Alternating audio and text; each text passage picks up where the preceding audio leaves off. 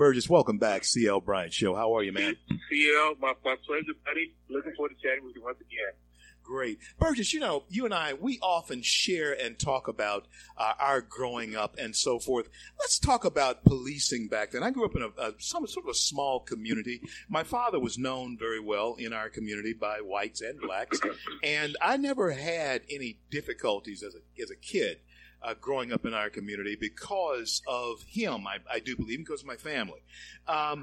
So I've never known a bad relationship with police officers in my community, although I know that there were some who had bad relationships. Talk to us about the difference in approach and relationship in segregated times, which for us was, you and I were old enough to know it was worse than they are looking at it now. Burgess, talk to us. Yeah. Well, first of all, the times are different. And, CL was interesting.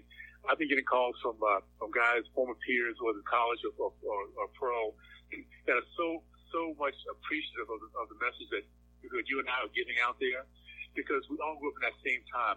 And I think it's a knock on our parents not to explain exactly how well they did against true racism. And the best thing they did was teach us about respect, period. It was all about respect. As young people, we knew how to respect elders. We understood respecting God, family, country, and women particularly.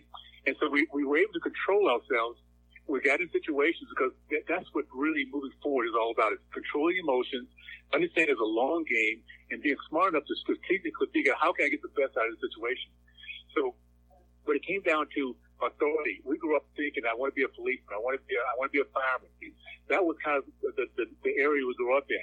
And what we have to understand, the difference what's happened now is that the lessons has done over the last few decades, 6, 7 decades, is they've taken away any understanding of what respect means for anything. They're trying to turn our race into self-centered people, that everything revolves around ourselves. If you think that way, you're not going to have the people skills to get you to help you navigate through this process called life. There will always be bad people. There's always good people. The good thing about our country, we have more good people than bad. That's why this is the biggest attraction to people around the world. They love this American way. So we have to understand what this whole thing has come down to is that, and I just think about this earlier. I'm just going to segue a little bit, because we understand what the Democratic Party has been about. The leadership, and by the way, let's say this about Democratic friends, please open your eyes, see what's happening with the leadership. There are a lot of good people that love their country as much as we do. They just don't understand their leadership the way we do. The Democratic leadership has always been a nemesis to freedom. They've always been about bullying and they're cowards. They're always hiding behind something, whether it be hiding behind the white hoods of the KKK, or hiding behind the bureaucracy where they can do their damage. Everybody sees where they are, or their tenure in colleges where they turn out little kids into monsters and nobody knows how to fire them. Well, right now they're hiding behind the black mask. And the biggest thing that's over the years, and this is something I just realized, is they hide behind their white skin. These people that now run these democratic cities where misery is going rampant, where you have the police brutality, where systemic racism truly is there because they make sure that black people stay down. Here's the problem. We have something like we just have with this policeman. I would love to have somebody ask him, now that he's white, is he a Democrat? Go and ask that mayor or the prosecutor, the people that continue to put our kids into jail for 10 years. I have a young man that I worked with years ago. He was a pro prospect from a poor community. He got caught taking marijuana from one place to the other. They gave him a choice, 10 years or 20. So he took the 10, and that destroys that. That's what the people do. Now the question is, the prosecutor that just put a little niche in this house, was he a Democrat or was he a Republican? Was a judge who sits there and has no heart for his kids? The people who say that our kids cannot go into a good community, get a good college, to get a good education because they want to keep them in a bad educated high school. Wow. Are those Democrats or Republicans? That's a question we have to ask. That is a question. Them blaming us for everything else. That is a question that must be asked. And, Burgess, I want to talk about this because when we look at, and I've talked about this on the show, I've spoken on this topic around the country. Can't wait to get back out in front of the crowds, too, man. Cannot wait to do it.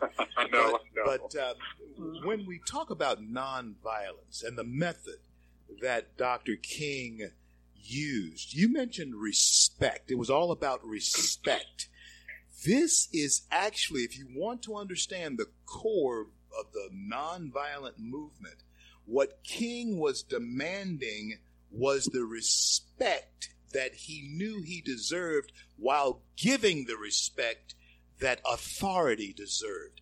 That's what the nonviolent movement was about. And we are where we are today, not because of violence. We're where we are because King respected authority, and that demanded that authority respect him. He came to cash the promissory note. Talk to us. That's exactly right. And coming through that era, I want to even kind of parse that a little bit more, because what he did is he showed discipline. He showed respect. He showed articulated people and explained exactly why they were there.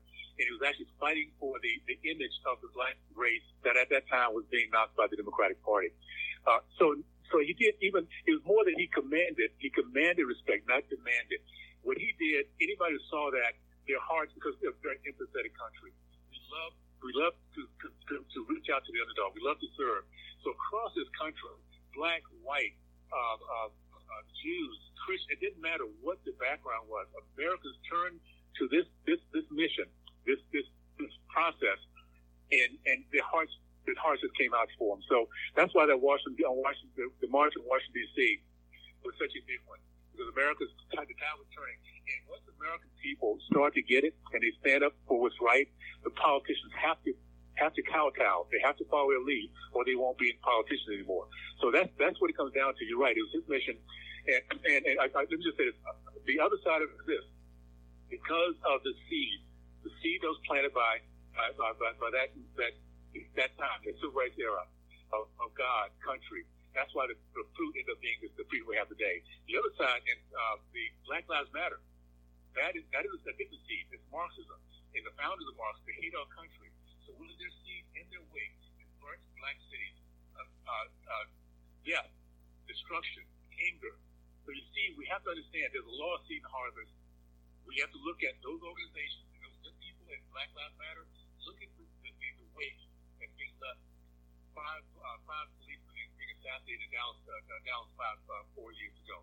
That's what's happening when you have evil seed versus a good seed. We have to understand that and recognize what we need to be following, supporting, or not. Let me ask you this, Burgess Owens, Super Bowl champion, outspoken champion of the cause of our republic and our society. Burgess, before we go any further, before I ask you the next question, tell everybody how to get a hold of you and talk to us about your latest work. Thank you so much. We get so into this, I forget to sometimes talk about it. I'm now running for Congress in the 4th District in Utah. My website is Burgess4Utah.com. And what's significant about this particular district, and I'm so blessed to be here, is that it's between number 1 and number 3 of both parties to win or keep the House. Democrats must have the seat to keep the House. We must have the seat to win our country. So for our country, this is truly a national referendum. This is a linchpin. This county, this district can literally define the direction of our nation. To get the House back, we also give the Senate more backbone, because they'll finally get congressmen in there, freshmen, that's truly love our country, not there to be lobbyists or permanent congressmen. We're there to make a difference like our president is. You put a House in order where we run the House, put a Senate in order where we have a backbone finally, and the president's been doing what he's doing for the last 4 years. You're going to see such a renaissance in our country that people will, across the board, be so excited. And guess what's going to happen with that? The anger, the strife, the division begins to die down. With success in this country, people come together. Just like the Super Bowl game we won, boy, we were tight. could ever imagine, because we're just winning, baby. And that's what our country needs to do. We do that, we will solve a lot of the strife. We'll not allow the leftists to have the impact that we're having, because we're too happy to be fighting each other. And that's what we have to get to.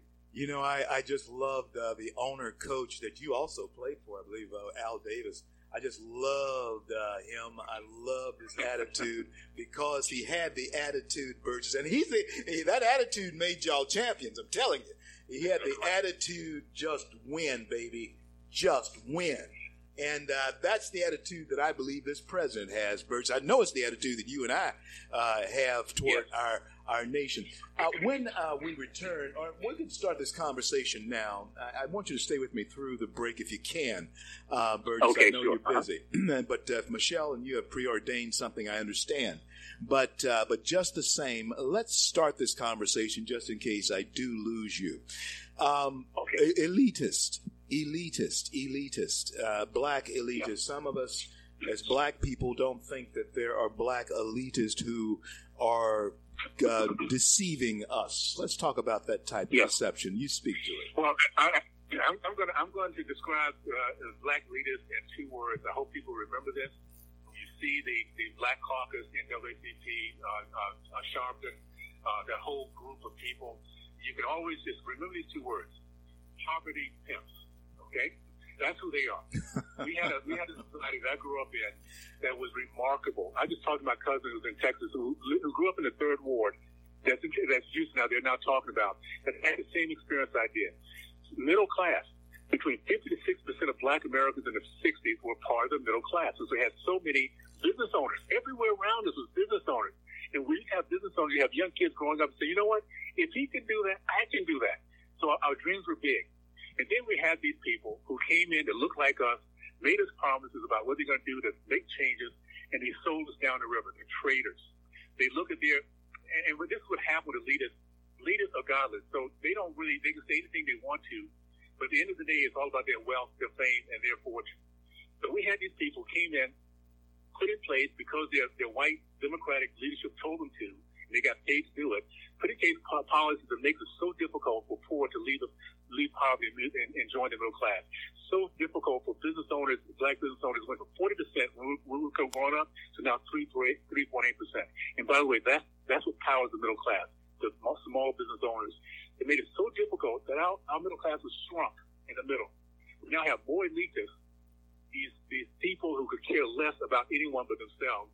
They think themselves the North Star, and they make sure they have a great big poor class that looks at them as being their God. So that's what we're fighting against. And I tell you what, what's happening with President Trump, he's pulled back the curtain. Anyone who truly cares about the black community would have promoted, supported, and be voting for President Trump, because he did more for blacks than any president in my lifetime. The closest thing he came to was Ronald Reagan. Yeah. And you know, I'm sure you talk about this all the time, CEO, but you have the lowest unemployment in the history of mankind, or history of our country, I should say that, of blacks, Hispanics, Asians, women, veterans, teens. And you have, this is the key, have 400% growth in black business ownership within 2 years. That is magical to any society. You have that many people have hope. They're putting their money together, they're taking risks, they want to service their communities and bring it around. That is the true draw to the middle class. Anyone who puts him down and understands those facts, they're not about black lives, they're about their own agenda. They're elitists. Absolutely. And those are the most dangerous people we have in our country, because they look like us, they talk like us, and they hug us around our shoulders, and then they stab us in the back every chance they get. And folks, they have been stabbing us. I'm talking about, now, full disclosure, and you may not get it because you have this image of how a black man should sound and how, but Burgess and I are both black men from the South who, in fact, are, conservatives and Christians above all. And this is the one thing that many times you are exposed to is an opinion from someone other than a black liberal who is a black elitist. We are telling you our common experience as black men growing up in this country. And Burgess, I always love having you on the show, and I want to thank you for being on with me. God bless you and God keep you is my prayer. And tell everybody one more time how to get in touch with you. It's BurgessToyUtah.com and CO, my friend. Anytime we can do this, I love the fact we have such a great background together as friends, of course, the same experience growing up, and we're going to make a difference. People, the black conservatives across this country are going to let America know that this country has been great in the past, will continue to get great, and all Americans now can truly experience the American dream. Let's just do it together and realize what it truly is. Burgess Owens. Burgess Owens, run hard, man. God bless you. I'll talk to you soon. Thank you so much.